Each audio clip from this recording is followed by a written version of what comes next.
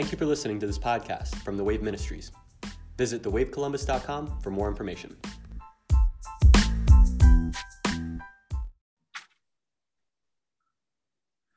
Welcome to the Wave Podcast. I am Danny Ortiz. And I am Ryan Mocarski. Ryan, my brother, how are you? I'm great, Danny. How are you? Well, when you always ask me that, listen, this week, like more than ever, I'm just burning. First, I want to start before I say anything else on that part. I want to start by saying, and Ryan, I know you can appreciate, I just thank God for this community. I thank God for this. It's not only community, the outlet that you and I have to express the heart of God, to teach the word. I'm humbled every week that those who listen do listen. And thank God for those who continue to share this podcast with other people that feel like they need to grow in their life and grow in their spiritual walk with the Lord. I just thank God for this community, Ryan. Yeah, absolutely. I do the same. And I just enjoy being able to meet with you every week and be able to just talk about the scripture, talk about our Lord, talk about how this truly impacts life right now. And I always pray that the Lord speak through both of us and can reach the people, the community that are listening every week. And it's been a great, I was talking to Amber, it's been a great 6 or 7 months. We've been studying 7 churches for almost 7 months. And it's beautiful. And we are finally in the last church. And oh, man. As I read this, Ryan, and because you received a text from me, I had to send text to all these members of our community. And if I don't have your email or if I don't have your number, you want me to have it, you can always reach us at thewavecolumbus@gmail.com. thewavecolumbus@gmail.com. Please, I want to do a question and answer. So if you guys have some questions that you've been thinking for July, especially, I want Ryan doesn't know this, but I'm gonna have Ryan back. We are doing a specific topic in August, but I'm gonna have him back. We'll have a couple of other guest speakers in July, but I'll have Ryan back just to do question and answers. So if you guys have some questions and answers, some questions that need answers, listen. And we're the kind of folks, if we don't have the answer, we'll tell you we don't have the answer. We'll research it together, right? And so this is us growing together. But definitely thewavecolumbus@gmail.com. And just as I sound, THEWAVE Columbus@gmail.com. But I do want to say this. I send a text out in reading this church, we're going to talk about the Church of Laodiceans. This thing, Ryan, just hit me in my heart. And I said, we have to host the presence of God. Mm-hmm. That is our mandate in Columbus. That is our mandate in Ohio. That is our mandate in the United States, to host the presence of God. I know we make Christianity about a lot of things, but if we don't host the presence, if we not encountering Jesus, we are missed the whole thing of the gospel. Genesis to Revelation is about one person, and his name is Yeshua HaMashiach. You may know him as Jesus. Some may know him as Yeshua. Some may know him as Jesus. But Yeshua HaMashiach, this whole thing is about a personal and intimate relationship with him and his church and his sons and daughters of the Father. That is this whole thing about. And we need to learn how to host the presence of God, not do another church service, not do the 3 songs and a sermon and the offering, but we need a time and a place where we go in, and the only agenda is to host the presence of God. Ryan, what did you think when you saw that text from me? I thought that was very much such a foundational piece that I think is missed. I think it's very easy to go to however many services, listen to however many YouTube pastors, which all are good. It's good. You're learning the word. But if we miss the foundational part of hosting the presence of, and I texted you back this, representing him, because we all know that the world is not going to see him unless the church actually represents him or represents him, however you want to say it. But as we've talked many times, you, myself, are not getting someone saved. It's the Holy Spirit that works through us, that encounters that person potentially in front of us, that then they approach the Lord. That is all it is. It's in our daily lives, wherever we're at the grocery store or at work or at school or whatever, at the gym. If we host the presence and then the Holy Spirit works through us, that is how the world sees Jesus. So that's foundation. That's what it is. Come on. And we live in such, that's so powerful, because we live in such a, I say, a contentious time, and especially in the United States. For those who listen to the United States, I know we have some that listen to from other countries, but those who listen to the United States, we're such in a contentious time where, I mean, everything is heightened fighting, right? And I was reading Psalm 16:11.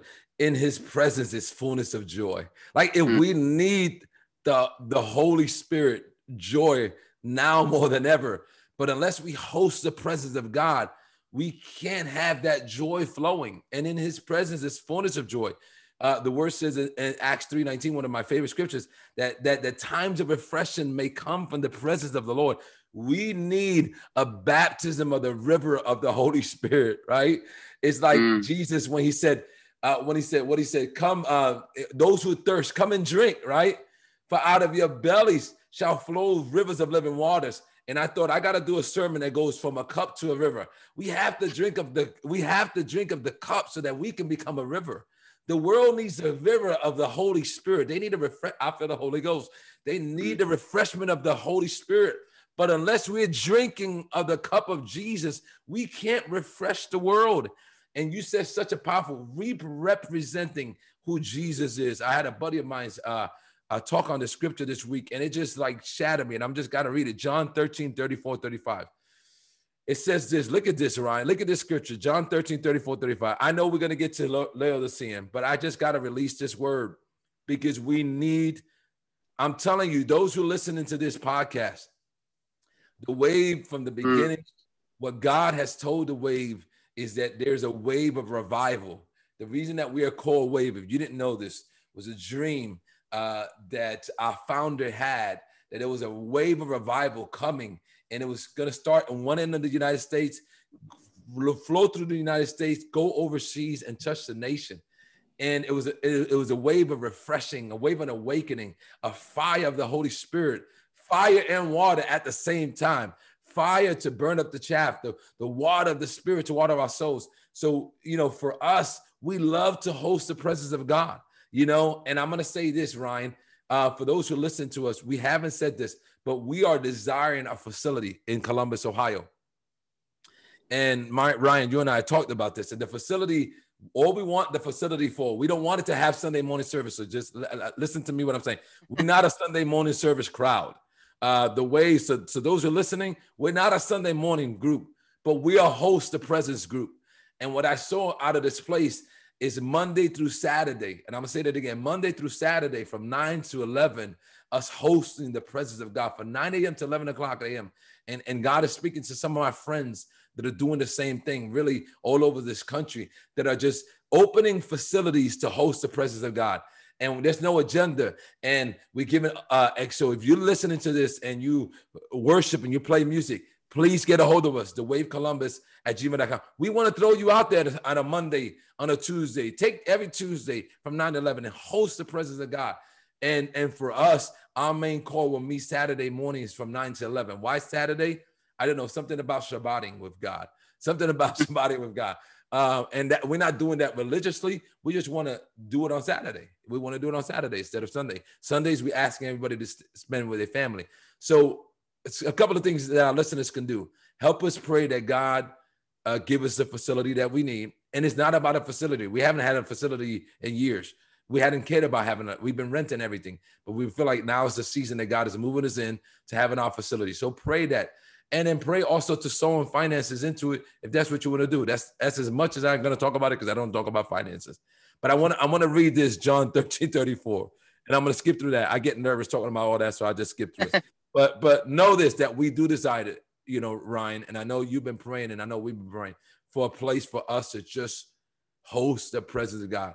And what does that look like, Ryan? We don't know. See, I'm crazy enough to understand that the older I get and the more I get into his presence, the stinking clock goes out the window. The planning sessions go out the window. I just want to go a place where I go with brothers and sisters, and then we laugh for 2 hours. Amen. If we go there on a Saturday morning at 9 and don't leave till 8 o'clock at night, amen. Like I'm just tired of trying to plan how God wants to touch us. Mm-hmm. Can I say that? I just, so let's look at John 13:34. 35. This is rocking my life, Ryan. I want to know what you think about this, because this is rocking my. He says, a new commandment I give to you. Now, remember, he had already given a commandment that these are the two commandments that he holds on, right? The gospel, which is this: love the Lord thy God with all your heart, mind, and soul, and strength. Love your neighbor as yourself. Then he says, I'll give you a new commandment I give to you, that you love one another.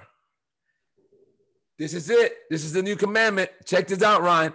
As I have loved you, that you also love one another. By this, all will know that you are my disciples, if you have love for one another.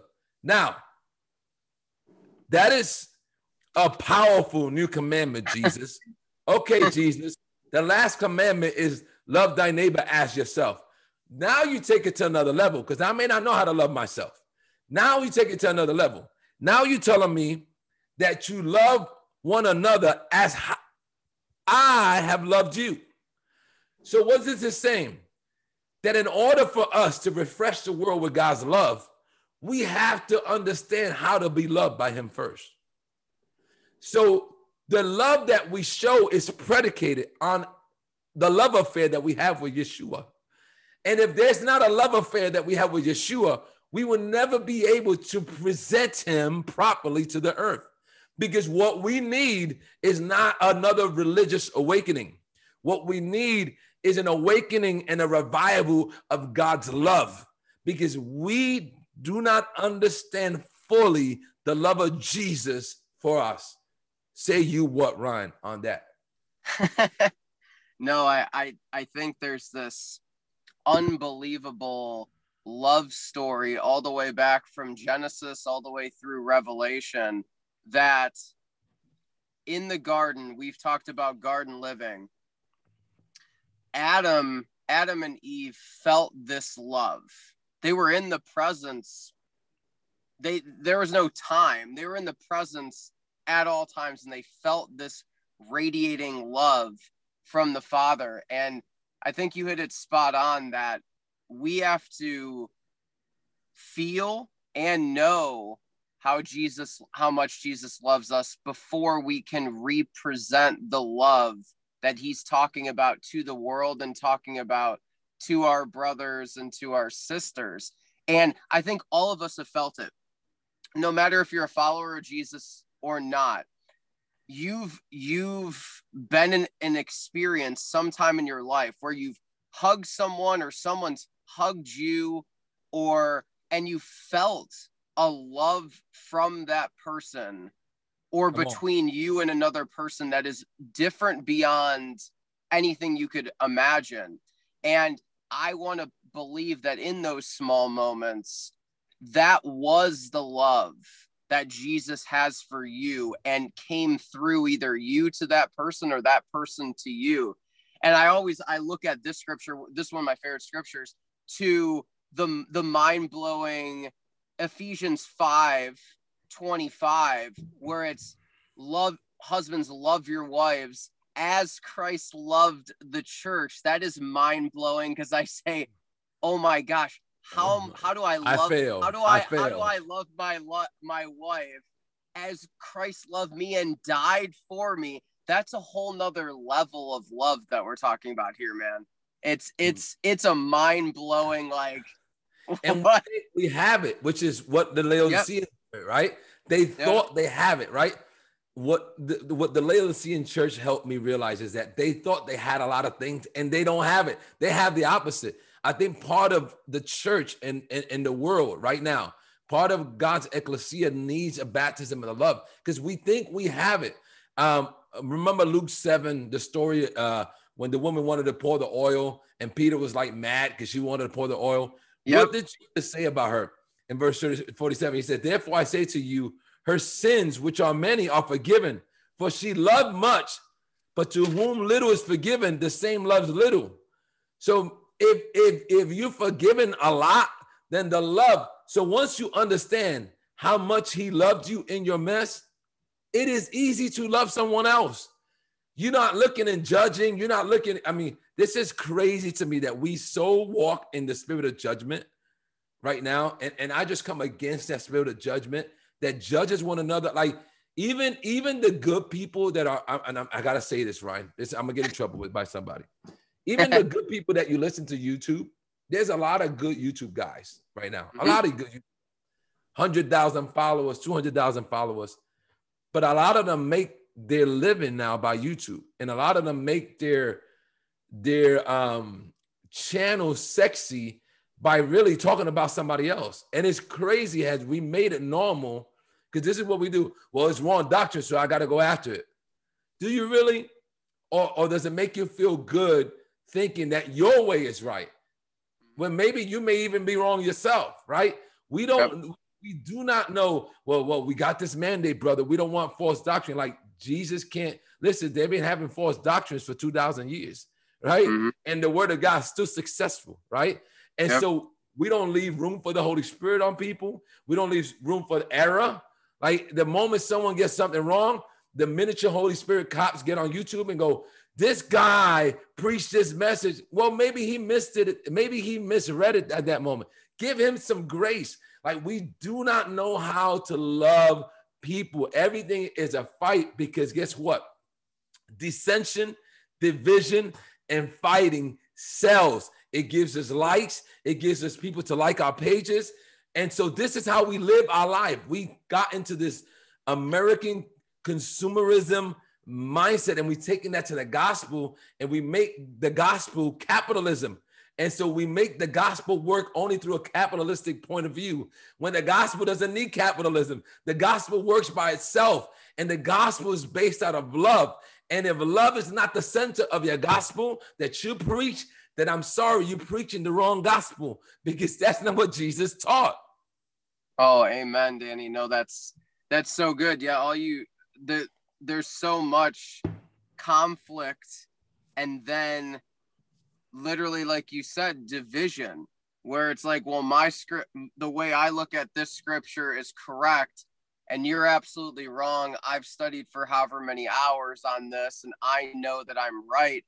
And it's just this, if we can go back to the very foundation of like the love perspective, that God so loved the world, and you start with that foundation of just loving people the way Jesus loved you and loves you, and then be able to love your brothers and sisters. Like if you can lead with that, the world would change. There's just so much, you can see it heightened in the time that we're living in. You can see it heighten the chaos. And some of the chaos is literally just the battle between people. And it's sad to see, unfortunately. Ryan, you and I spend hundreds. I could say this honestly, because I know the amount of time that you spend. We spend hundreds of hours studying. And that's just a normal thing of my life. You know, this is what I do all day long, right? I study scripture. Doesn't mean I get 90% of the things right. I don't know what I get right and wrong. All I can do is I'm obedient to my heart at the time what I feel like the Lord. Have I been corrected? I've been in this for 27 years. Absolutely. When I hear the sermons that I first preached, I'm just like, God, thank you for your grace. Thank you for your mercy, because you was there with me, right? Now, was my heart always, listen, I don't care if I'm right. I just want to know the one that's right, right?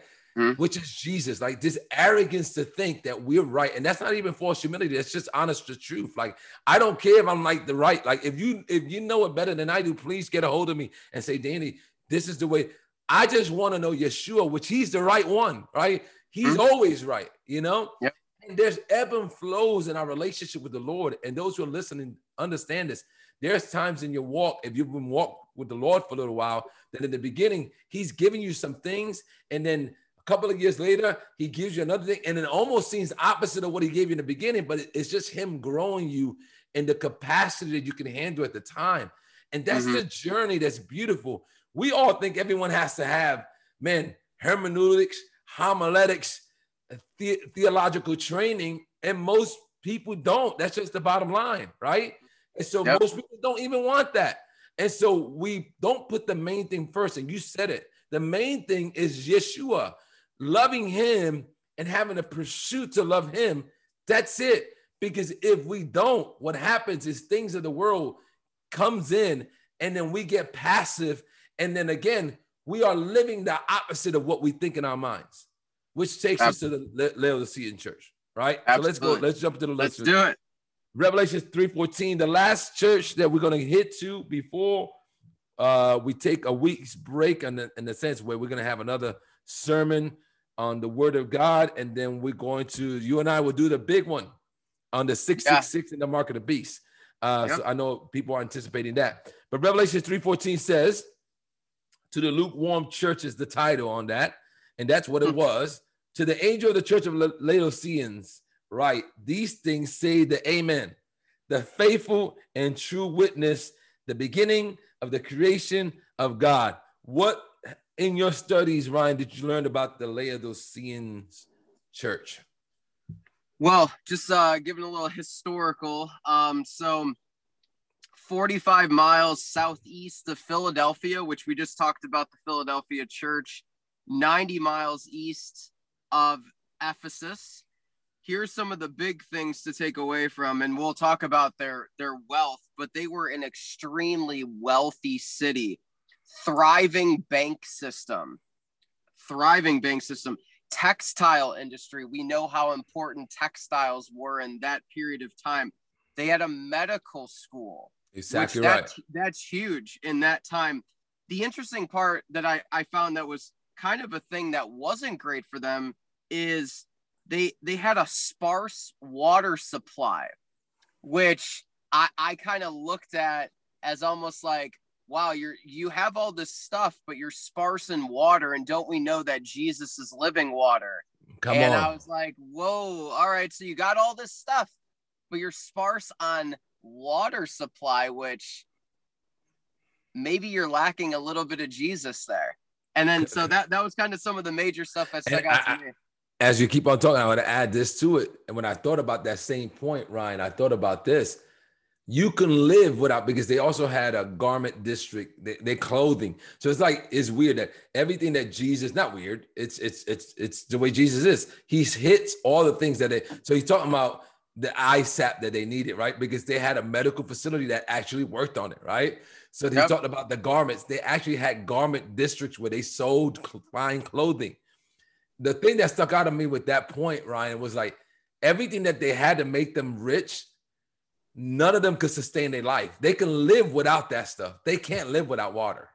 Like they can live without the finances. They can live without the banking system. They can live without the gold that they had that was going in through that land. They can live without the medical facility that was the number one medical facility at the time, right? They had the number one technology of medicine, right? They can live without all that. The one thing they can't live without, which is water, they didn't have enough of. Mm-hmm. And that tells you everything. You can have everything, but if you don't have water, which is the living water, you're in trouble. So this was a wealthy place. And I want to say this right off the bat. If any of these churches, Ryan, and I want to know your thoughts on this, remind me of the United States of America's church, this is the one that reminded me the most out of all the churches. This was one that I say, yes, this is a mirror image of the USA church. Did that come to your mind? Yeah. If you look at kind of how church is structured in the United States, for most people, I think they put on their Sunday best. They go on Sunday. They hear a sermon. They hug some friends. They go out to breakfast or brunch afterwards. And then they don't really think about Jesus till the following Sunday. if Jesus is even preached about in their church, which we know that doesn't always happen either. And I think just it's an American mindset that, hey, I'm gonna do me. I'm gonna get there. If I'm gonna build a business, get out of my way. I'm gonna step on you until I get there. I think that's, I'm not gonna say that's for everyone. I'm gonna say that's a common thing. I know being an individual that had big goals and worked towards goals as a younger individual, I said to myself, look, like, either you're on this train or you're not. Get out of the way, and I'm just going to keep going. And that's where I'm going. And I think that's how a lot of people live, no matter if you're in the church or not in the church. I think it's very much an American-based mindset for a lot of people. Christianity has become so capitalistic, right? And so everything is viewed through that skewed mindset, right? If I sell something right, I'm going to receive something about selling something right. And in this beautiful way of doing things, we think because it's beautiful, like it works because we're getting a return. And in all of that return, we're not getting authentic Christians. We're not getting the authentic word being preached, right? It literally breeds the spirit of apathy, which is what was happening to this church of Laodicea, right? The rebuke of Jesus is that apathy sits in because you're getting results. Think about this. In the American church, if results is having pretty buildings, amen. If results is having large crowds, amen. If results is having a TV show, amen. If results is to be a star and have your #1 bookseller, amen. But if the results is walking in miracle signs and wonders, if the results is loving your neighbor as yourself, right? If your result is to look like Jesus on the earth, right? And so it gives you a false sense of, but we get results. Just because you get results, just because you feel like you're wealthy doesn't mean that God is pleased with you, right? And again, we're talking about saved people. So when people listen to us, Jesus is approaching churches that are saved. These are folks that are going to heaven, right? They're just not being effective on earth. I'm going to say that again. They're not being effective on earth. I believe that what God is looking for his church is effectiveness of bringing his kingdom from heaven to this earth.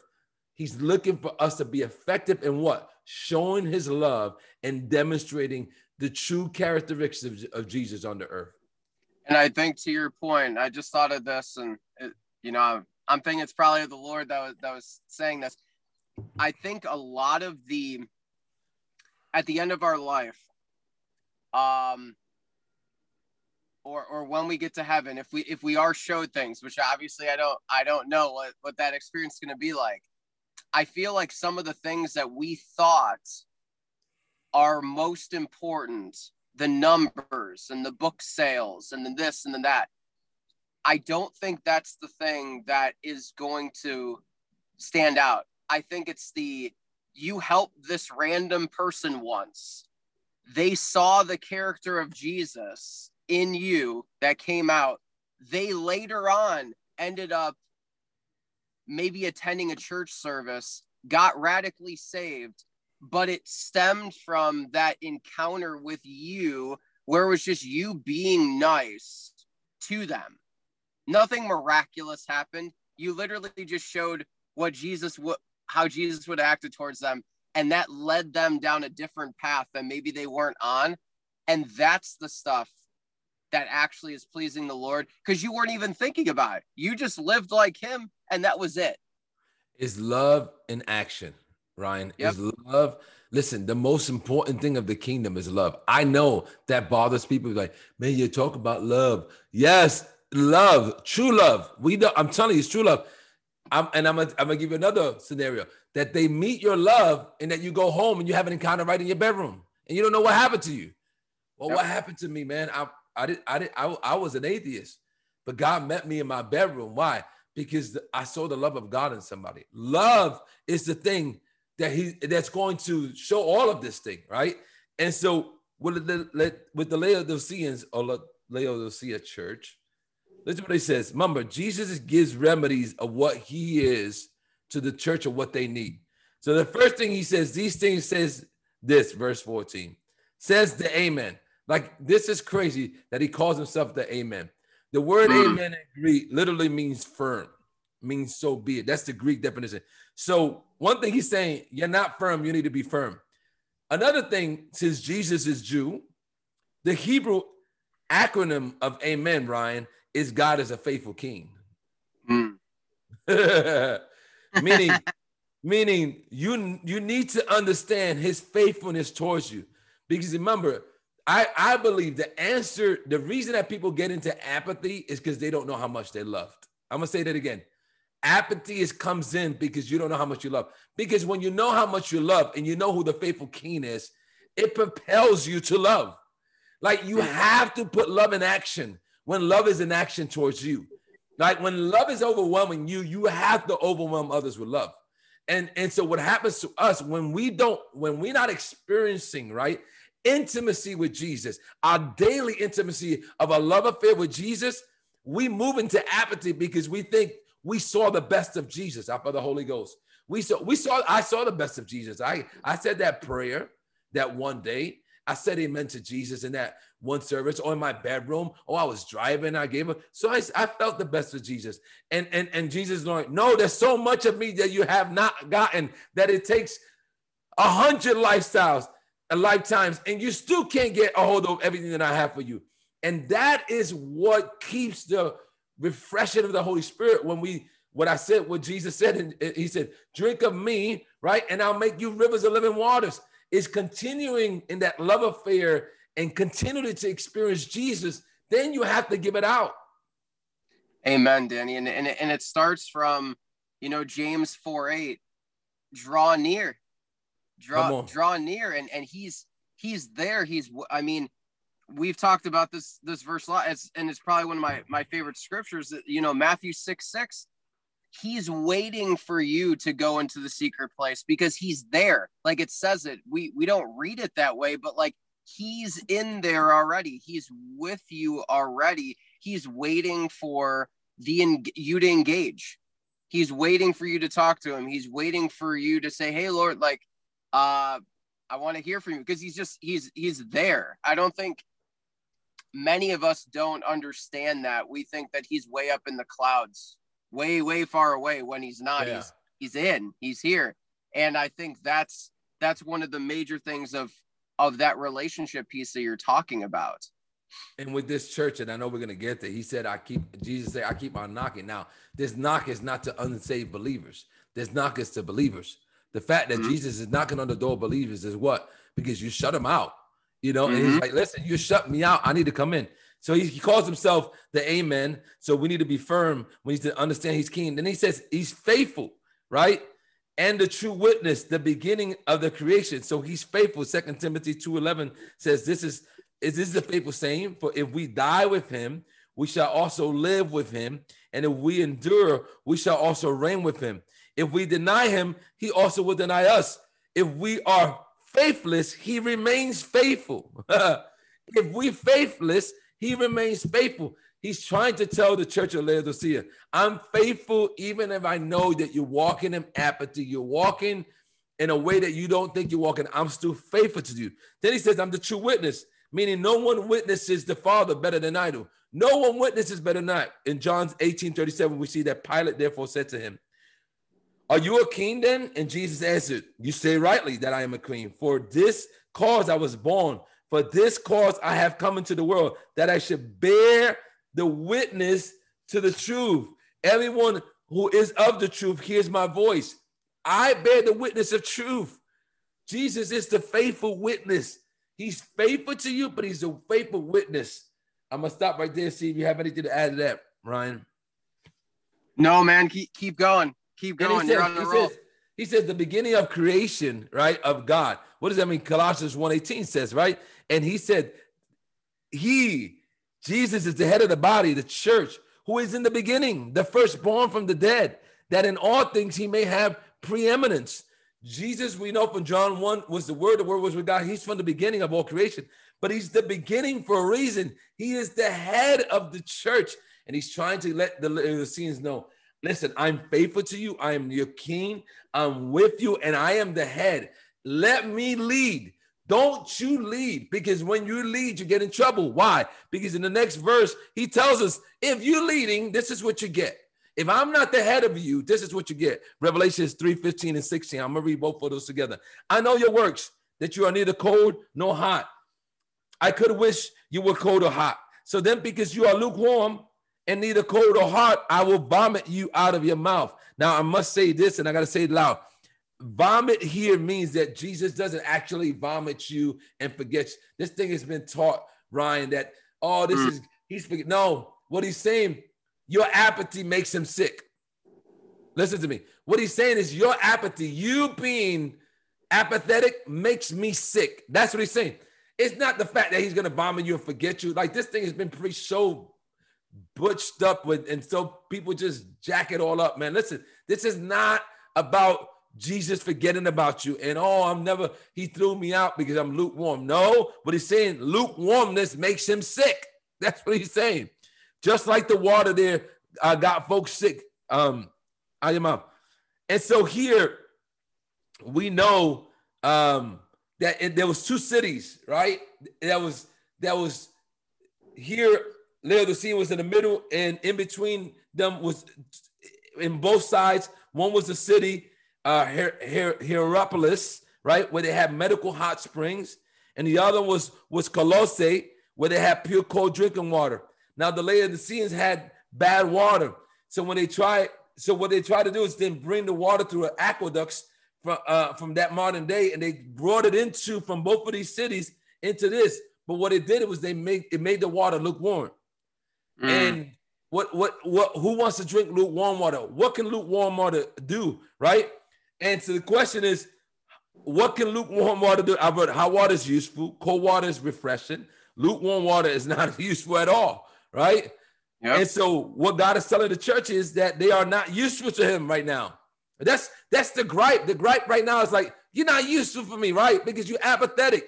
You know too much of God to sin, right? And you're not really living in a relationship with God and us. It's so like, you know too much of him to go to the world, but you too much in the world to want to even walk with God. And he's like, that middle area is not working for me because I can't use you. And I want to use you to show who I am to the world, but I can't use you. They become stagnant. They become lifeless. They're all about themselves. They lukewarm. When we don't know that he shows them, they're all about themselves. Ryan, when you was reading, did you see that on that? Yeah, it's you brought up an interesting point that it's like you know so much of God, you're not going to sin, but then you still can't be usable and you still can't reach the world. And if we look at it from a big picture lens, like the Lord encounters us so that then we can go into the world and show him. And he's speaking directly to a church that says, you actually know me, but you've hit this point where you can't even go out and do anything to impact the world around you. And it's saddening to him. I feel that he's frustrated for sure, but he's also saddened because it's like, man, you have all the credentials, but you can't do anything with it. Yeah. And he's like, listen, I'd rather have you spiritually cold or spiritually hot, right? And going after. So you either, in cold, I can turn you on, and hot, I can use you. But in the middle, you're not doing anything for nobody, right? You're spiritually bland. You will know. I can't say. This scripture came up to me when I was reading this. 2 Corinthians 13:5. This is, blessed are the poor in spirit, for theirs is the kingdom of heaven. Right? Like, understanding my need for what he can give me, my need for what the Lord. Let me see, make sure that I read the right verse. No. Sorry, my notes are backwards. Okay. I knew there was something wrong here. So I'm going to read 2 Corinthians 13, 5-6. I read the wrong one. It says, examine yourself as to whether you are in the faith. Listen to what Jesus says. Test yourselves. Do you not know yourselves that Jesus Christ is in you, unless indeed you are disqualified? But I trust you will know that you were not disqualified. So he says, just because you examine yourself doesn't mean that you're disqualified. It means that you're testing yourself to see where you at. Because a dead church can be resurrected. A cold church can be challenged. But what do you do with a lukewarm church? Yep. Right? So he's like, listen, I need you to examine your life to make sure that you are who you say you are. Now, doesn't mean because you're examining yourself and you see some things wrong. I love the way Paul tells the Corinthians. Doesn't mean that you're disqualified. So for those who think, because again, some folks that preach is like, oh, you done, God's done with you because you're lukewarm. That's not what he's saying. What he's saying is that, number one, it gets him sick. Number two, he can't use you. And number three, there's nothing to do with you. He's going to have to just leave you alone. Why? Because stagnant water. What happens with water that's not moving? We are the living church. We are the living waters. We need the living water. And living waters is constantly moving. Why? So then when it's living, that's why when you drink spring water that's coming off a mountain, it's clear. Why? Because it's going through the process as it's going down the rocks. It's cleaning itself out, right? What happens when you have stagnant water? It becomes infested with all kind of disease, right? You can't have water just sitting. If you have water just sitting, that's when you get mosquitoes. All kind of diseases come out of that. But he says, I called you to be the church. You're the living waters. You are the wellspring that's supposed to go and refresh the world, but you're stopped. Something has stopped you and you're not moving. And so that is what Jesus is saying here. And you talked about, and we talked about earlier in the podcast about how this reflects the American church. And I think there are many that are going to heaven they're faithful. They believe in Jesus. They've given their life to Jesus, but they're very much content with going to service on Sunday morning and then just living their life and doing them. And if they make an impact here for the gospel, that's great. And if they don't, well, at least I'm going to heaven. And that is like the pure definition of lukewarm. I'm not saying that you have to go to Tanzania and die on the mission field. I'm not saying that. What I am saying is that all of us have a unique calling by the Lord to impact this world for him. It's just what is in you needs to come out. And that could be very simple as helping your neighbor carry in groceries when you see that they have a whole thing of groceries. That didn't take you long. You didn't preach a sermon to them. You didn't even prep a sermon for them. You literally were like, hey, do you need some help? Like, it can be practical. I think it's just many separate. I'm spiritual from 9 to 11 a.m. And then I'm just going to live the rest of my life, the rest of the week, Monday through Saturday. And so I think we're missing it. Like in the American church in general, we do a really great job of being spiritual for a couple hours, but then it's just like, well, I'm just going to go be me the rest of the time. And spiritual is a lot practical, right? Because the fruit of the Spirit, now I want to say this, is not the fruits of the Spirit. It's the fruit of the Spirit, right? It's very practical, gentle, kindness. And maybe that's our next, it just hit me. Maybe that's our next thing in August. It's just to go over the fruit of the Spirit, understanding the life of the, walking in the Spirit, understanding what that is, and then going through all that Galatians. We may just go through that whole chapter, you and I. And because it's practical, right? Like kindness and gentleness and self-control, those are practical, but those are very spiritual to God. You know what I mean? Yep. And it's your responsibility to keep that fire burning.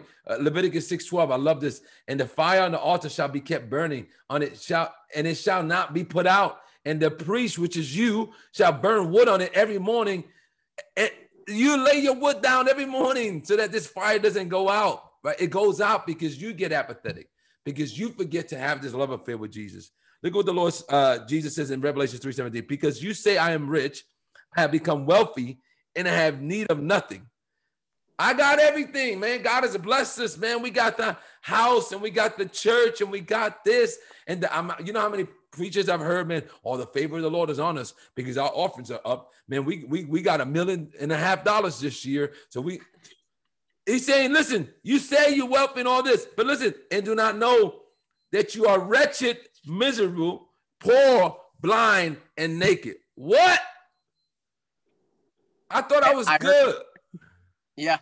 I heard this very powerful story of a visiting pastor went to a church, and he was with his daughter. She was about 8, and it was the light show. It was the celebrity type church, right? The light shows and this and that. And his 8-year-old daughter turned to him and she goes, "Where's Jesus?" And she goes, "Oh, wait, there he is." And in the back corner of the church, not lit, was a wooden beat up cross that was like in the corner. And she goes, "There he is." That's his little 8-year-old daughter recognizing that that's him. It's not about all this all around. It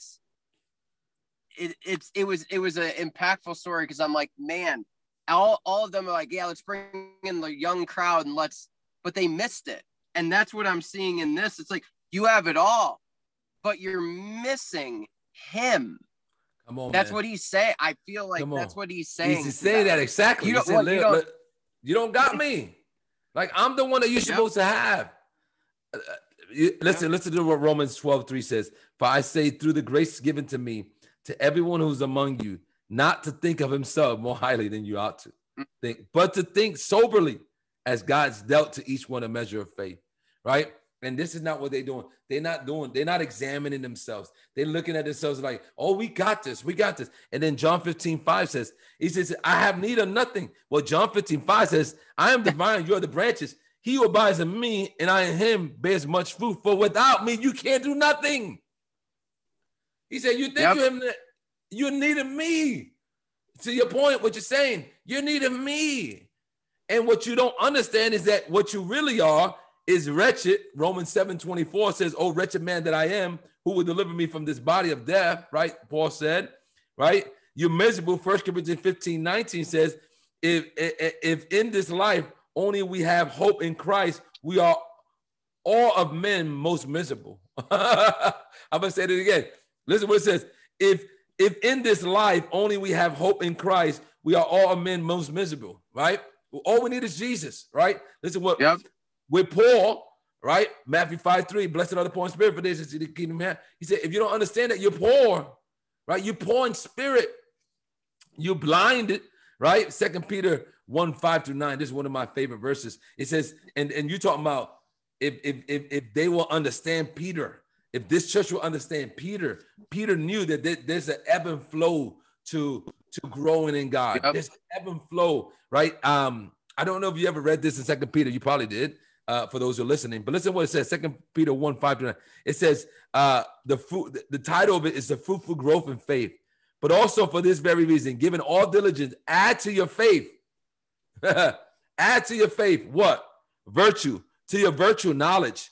To your knowledge, self-control. To your self-control, perseverance. To perseverance, godliness. To godliness, brotherly kindness. And to brotherly kindness, love. Remember, it always winds up in love. For if these things are yours and abound in you, listen what it says. Listen what Peter tells it. If for these things are yours and abound, you will be neither barren nor unfruitful in the knowledge of our Lord Jesus Christ. But he who lacks these things is short-sighted and even to blindness, and has forgotten that we was cleansed from his old sins. What? Meaning, don't give up. There's some things that God wants to add to you. And if you continue to allow him to add to you, you're going to have the fruitfulness of knowing Jesus. But if you don't add to yourself these things, you're going to be blinded and short-sighted. And what Jesus is telling the church of Laodicea, you are blinded and short-sighted in a lot of areas because you thought you knew the best of me. And you thought the best of me was me blessing you with a brand new something. That you were rich and you had all the money and you had all the success and you think that's the best of me. And what Jesus is saying, there's so much of me that you need. And it gets dangerous a little bit when you start seeing this say church growth or success or fame that you start losing. And I told you this was the word that jumped out to me, or this, you start losing a little bit of dependency because you start getting a little bit, dare I say, cocky, like that. Oh, I know the secret. Like, I got it. This is what's working.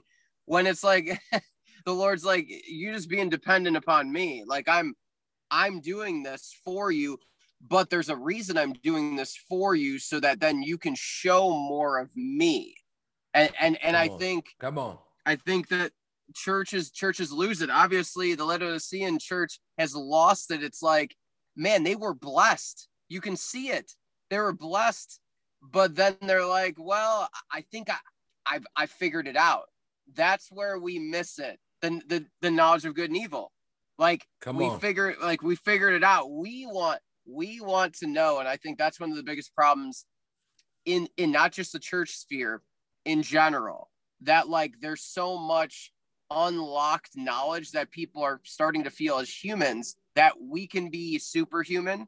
We ourselves, not dependent upon the Lord, can figure it out. And that's where it's getting a bit scary. A lot of people are lacking dependency because of the amount of knowledge put out. And I feel like this is the same for this church, that there's so much that they feel like they know that their dependency is way down. And Jesus is trying to bring that up to them. Come on. And you said something powerful, that knowledge of good and evil, right? Even if it's good, if it's not God, if it's all good, but God is not involved, it becomes bad, right?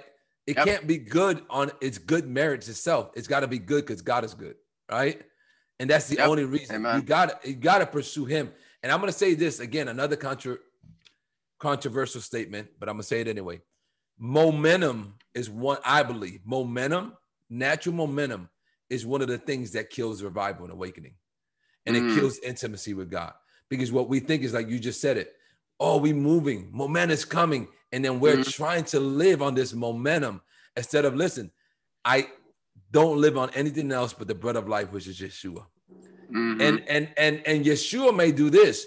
You may have momentum in one area, and He says, shut it down. I got another area for you to go into. See, we keep on, we growing. We said this the last time. We growing, so we need a bigger building. Oh, who says that? Maybe you growing and maybe you need to split up. What? No. What do you mean? We need a bigger building. No, maybe you need to go send another group to another part of town. Right? And you're hitting some strings, my friend, that listen, people are going to be. I hope you're ready for your phone to blow up. Listen, I know you've had this conversation with some people that we're close to.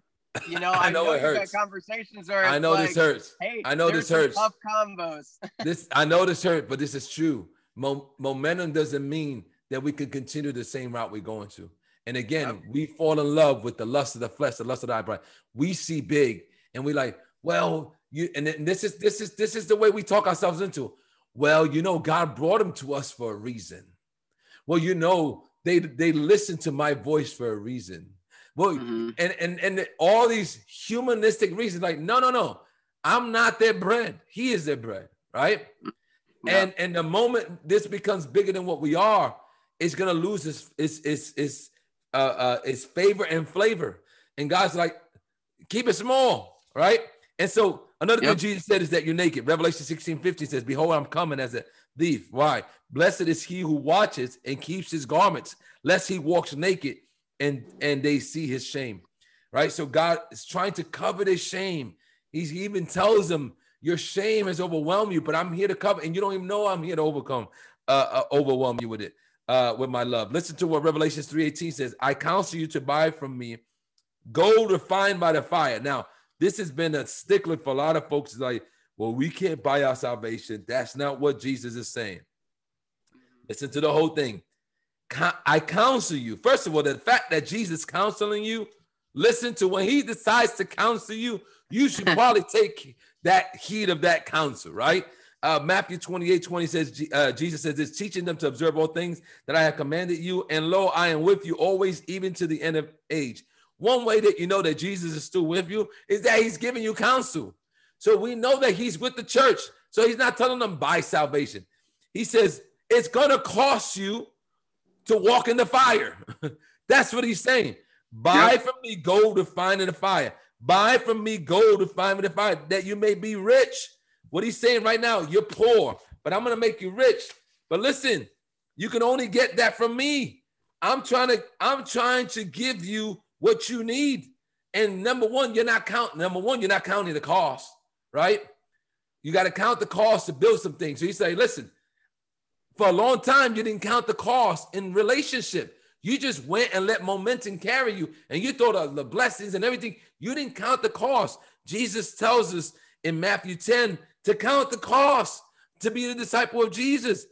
Now, I'm just going to read it. Now, a great multitude went to him. This is Matthew 10:34. Oh, man.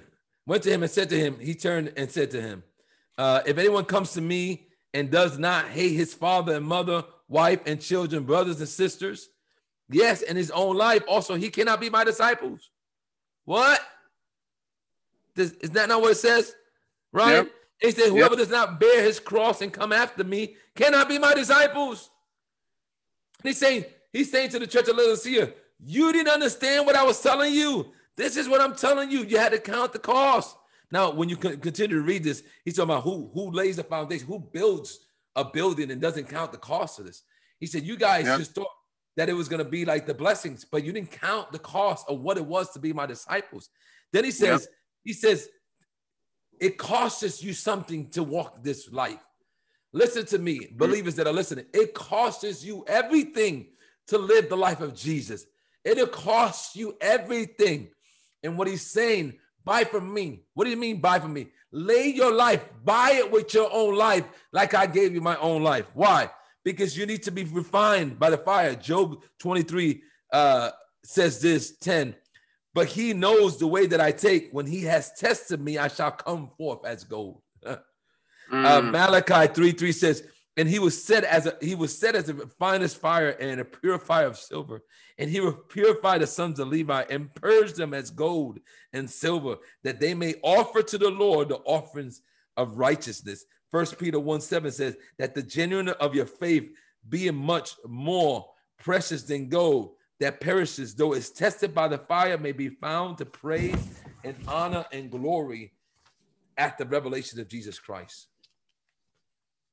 He's saying, listen, don't take this out of context. I'm telling you, when I read this, I don't know if you saw some of this. When I read this, a lot of commentators look at this, right? Like God is asking to buy your salvation or something. This is not talking about salvation here. He's talking about spiritual deadness. He's talking about apathy. He's talking about life. And so remember what he's asking them, and there's an exchange here. Remember, these are folks that everything that he's asking for here, look at what he counsels them. Remember, we said from the beginning that this was a city that had a lot of gold. It had a great banking system.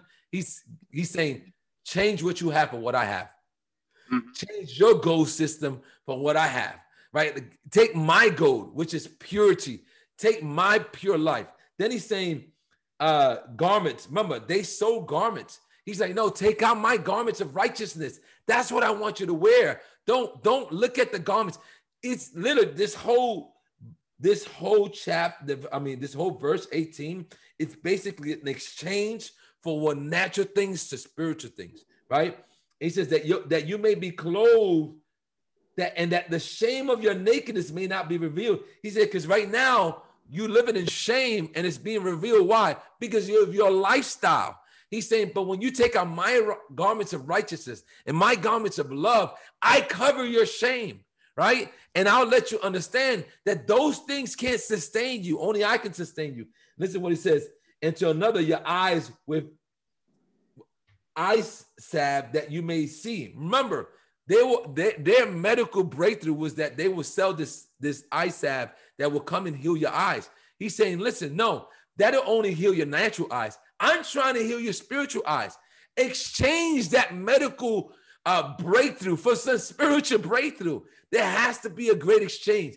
That's what he's saying in verse 18. There's some exchanges that you have to do in the natural so you can get me more in your life and get yourself walking in the spirit.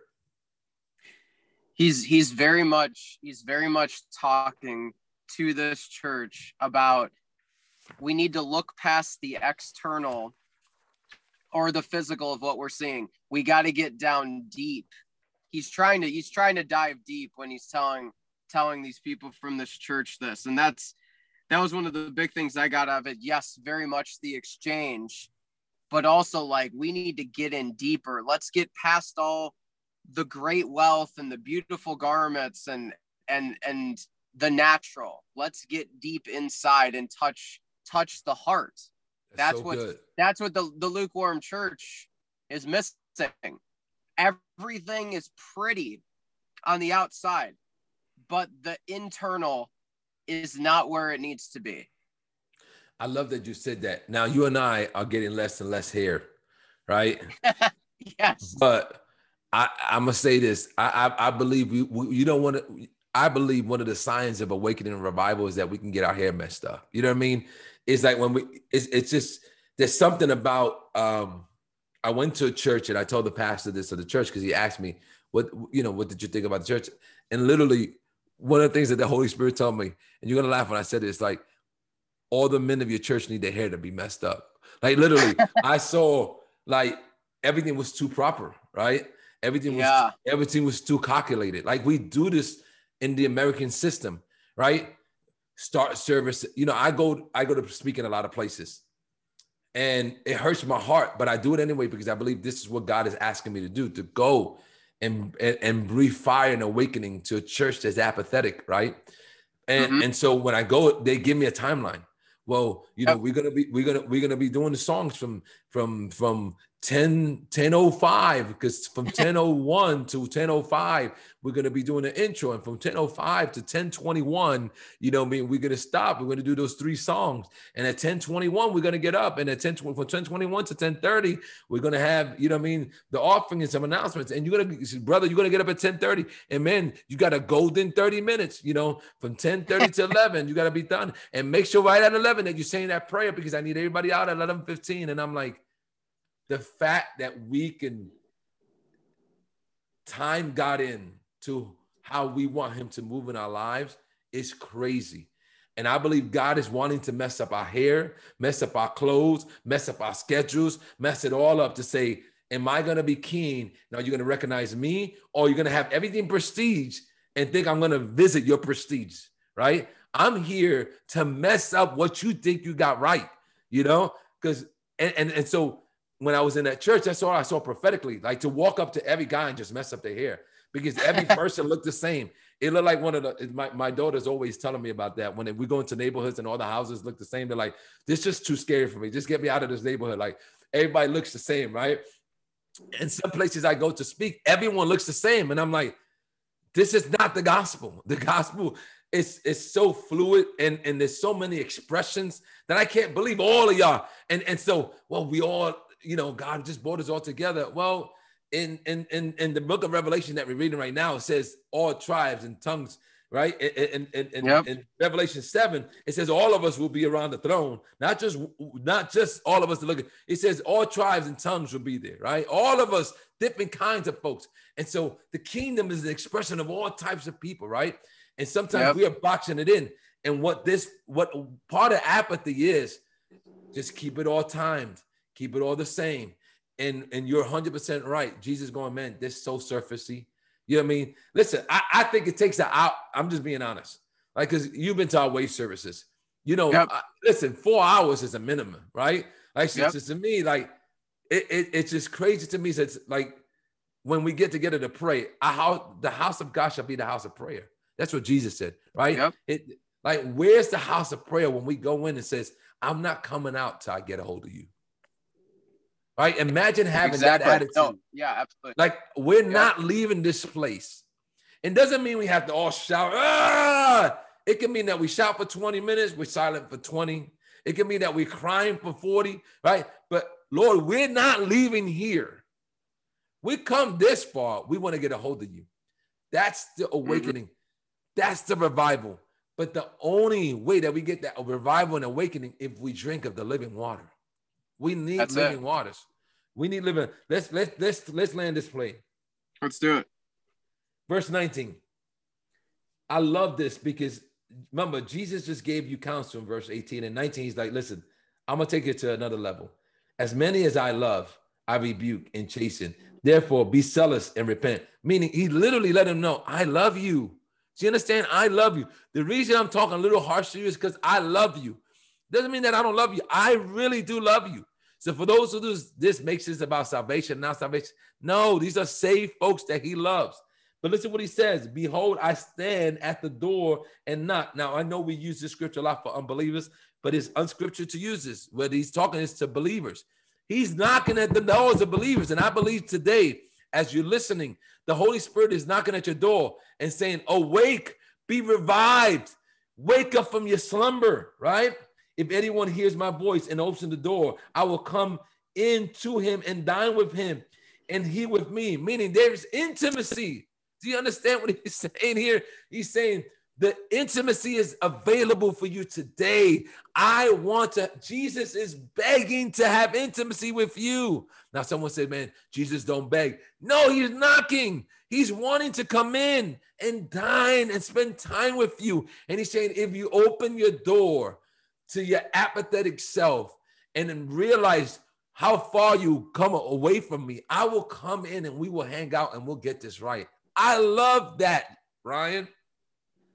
I just thought of this. This just came to mind. Well, I'll say two things. First, there's two parts to this that stood out. It's hearing the Lord, but then there's an action, right? We can hear the Lord and not take the action. It's hear, open, and then when you hear and then you open, then you dine. And here's what I thought.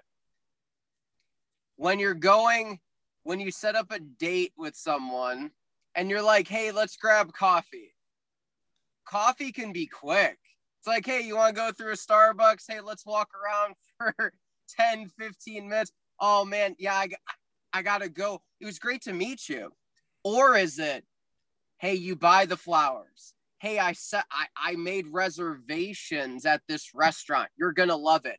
3-4 course meal, right? If it's a French restaurant, it's like 6 courses, right? Yeah. And you actually get to know that person. Okay, well, are you getting coffee with Jesus? Your daily devotional that takes about 0.25 seconds, or are you actually setting up a dinner date with Jesus?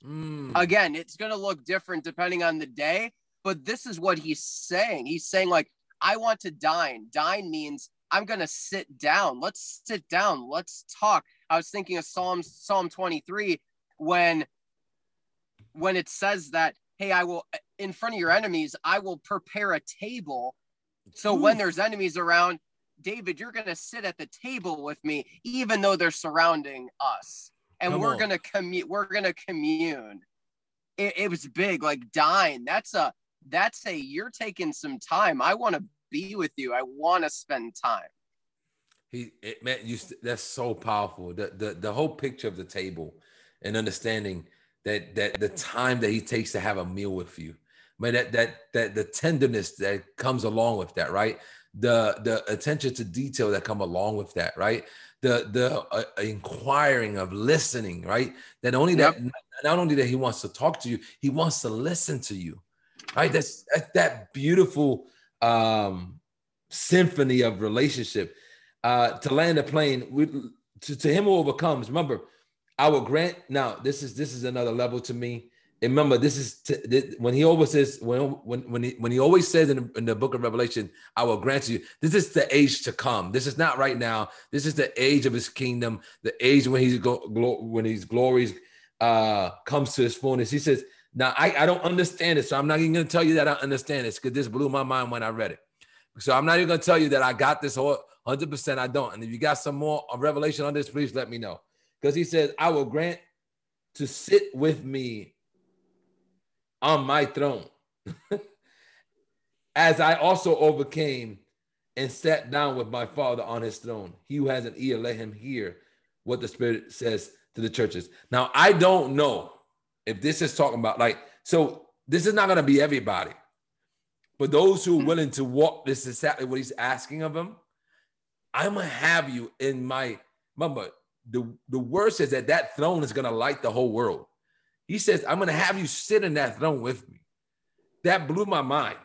I said, okay, I don't understand that. I'm going to keep that for another day, Lord. You got because to me, to understand that I'll be sitting with you on your throne, it just boggles my mind, right? But he says, in the age to come, when I come in my fullness of my kingdom, when I come and establish my full kingdom, when I'll be in Jerusalem and I'll be Lord over everything and king over everything, there's going to be folk that's going to sit with me that were able to overcome. They were able to live this life of intimacy in this lifetime, that I have not forgotten them for what they did in the lifetime that they lived.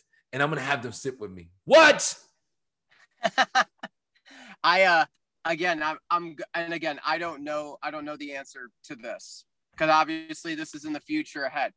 But I've heard a couple different people speak very similar visions of this idea. So I'm just sharing that and you can dissect it. But obviously there's going to be the throne, the main throne, and then there's going to be how I've read it from other people, and it makes some sense based on this, is there's going to be other seats around, right? And it's like, it's representative of how you lived your life while you were here on our current life, right? Obviously, Paul's gonna be pretty darn close to the Lord. But here was the encouraging thing about a couple of the visions that I read about. There were other very normal people that weren't Paul, that weren't the pastor that had 10,000 members. There were stay-at-home moms very close to the Lord because they raised up children that then loved the Lord and went and did their purpose. So I'm trying to encourage those that think, oh, I'm only changing diapers. Oh, I'm only doing this job. And I want to encourage, because I had to read into a couple different visions from different people to try and say, okay, this isn't just one person saying this. But it was very encouraging to hear that, like, I'm a school teacher and the current process being home, I'm changing many diapers of my 2-year-old son. I'm hanging out with my son and trying to be Jesus there. To understand that the Lord looks upon that, which you've encouraged me with, Lord looks upon that as very important and very precious, really blows my mind, one, and makes my heart warm. That something very small, because we take, oh, I'm just raising kids, oh, I'm just doing this, but it's bigger than that. And I think we're going to recognize that in Jerusalem way down the line in the Zechariah 14, the New Jerusalem life, that the little things you did for your kids or the little things you did were actually big things. So that's what I'm thinking. There's going to be these thrones around the major one right there. That's how I've read and thought about it. That's a great thought, man. I want to say this. We're not saved by works, right? According to Ephesians 2, we only saved by grace alone. But what you do on this lifestyle does matter.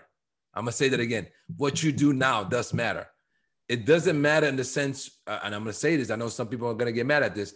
It doesn't matter for your salvation point of view. You're going to be saved if you believe in Yeshua.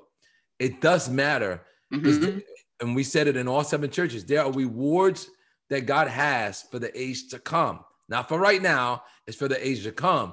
And it's all predicated on how you live today, right? And so how you live does matter to Jesus, right?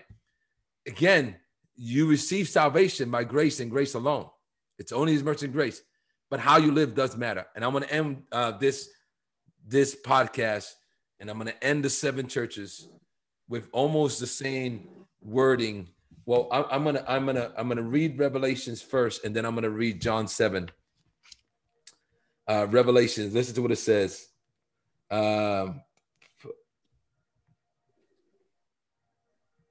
Revelation 22:17. And 22:17 says, and the Spirit and the bride say, come. And let him who hears say, come. And let him who thirsts come. Whoever desires, let him take the water of life, of life freely. Right? If you're thirsty, come. Right? The Spirit, the Holy Spirit and the bride say, come. Right? And now look at to John 7:37 with me. 37, 38, 39. And this is how we end this. We'll end this way. Whoever desires, let him take of the water of life, which is freely. And let him who is thirsty come, right? That's what it says in Revelation 22. In John 7, it says this, and this is how we end the 7 churches. Verse 37, John 7:37 says, on this last day, the great day of the feast, this is the last day of the festival that Jesus was in, Jesus stood and cried out, saying, if anyone thirsts, let him come to me and drink. So all he's asking is, come drink. Go drink of me. Why? And he who believes in me, as the scripture has said, out of his heart will flow rivers of living water. But this he spoke concerning the Spirit, whom those believing in him would receive. For the Holy Spirit was not given because Jesus was not yet glorified. Now we know Jesus has been glorified now, and he's sitting at the right hand side of the Father. So this scripture applies to you and I. If you drink of a cup of Jesus, what happens out of you flows rivers of living waters. The Holy Spirit will come and flow out of you, but you have to come and drink. You have to be thirsty. And if you're not thirsty and hungry, ask him, Holy Spirit, make me thirsty and hungry. I want to thirst for you. I want to eat of the bread of life. I want to thirst of the living waters. We need, the only way the church of the world is going to be refreshed is if we get the living waters. If we get the Holy Spirit. We need the Holy Spirit now more than ever. And so this may lead, Ryan, us to our next endeavor on the Holy Spirit. We may do that. Because we need the Holy Spirit in active right now.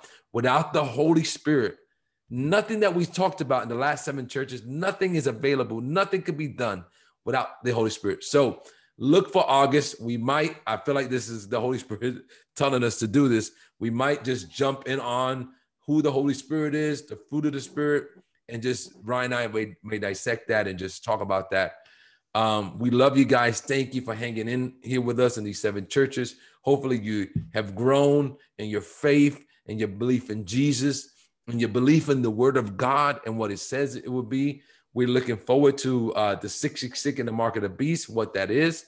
We're looking forward to that. And my last words is thirst and hunger, and I promise you'll be full. Ryan, I leave you the last words.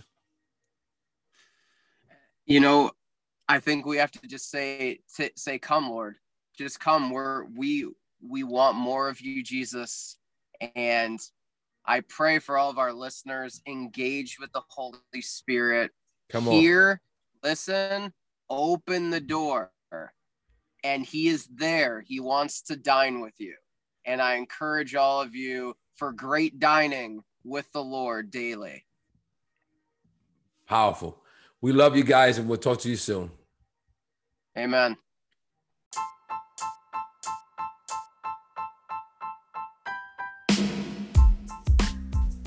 Thank you for listening to this podcast from The Wave Ministries.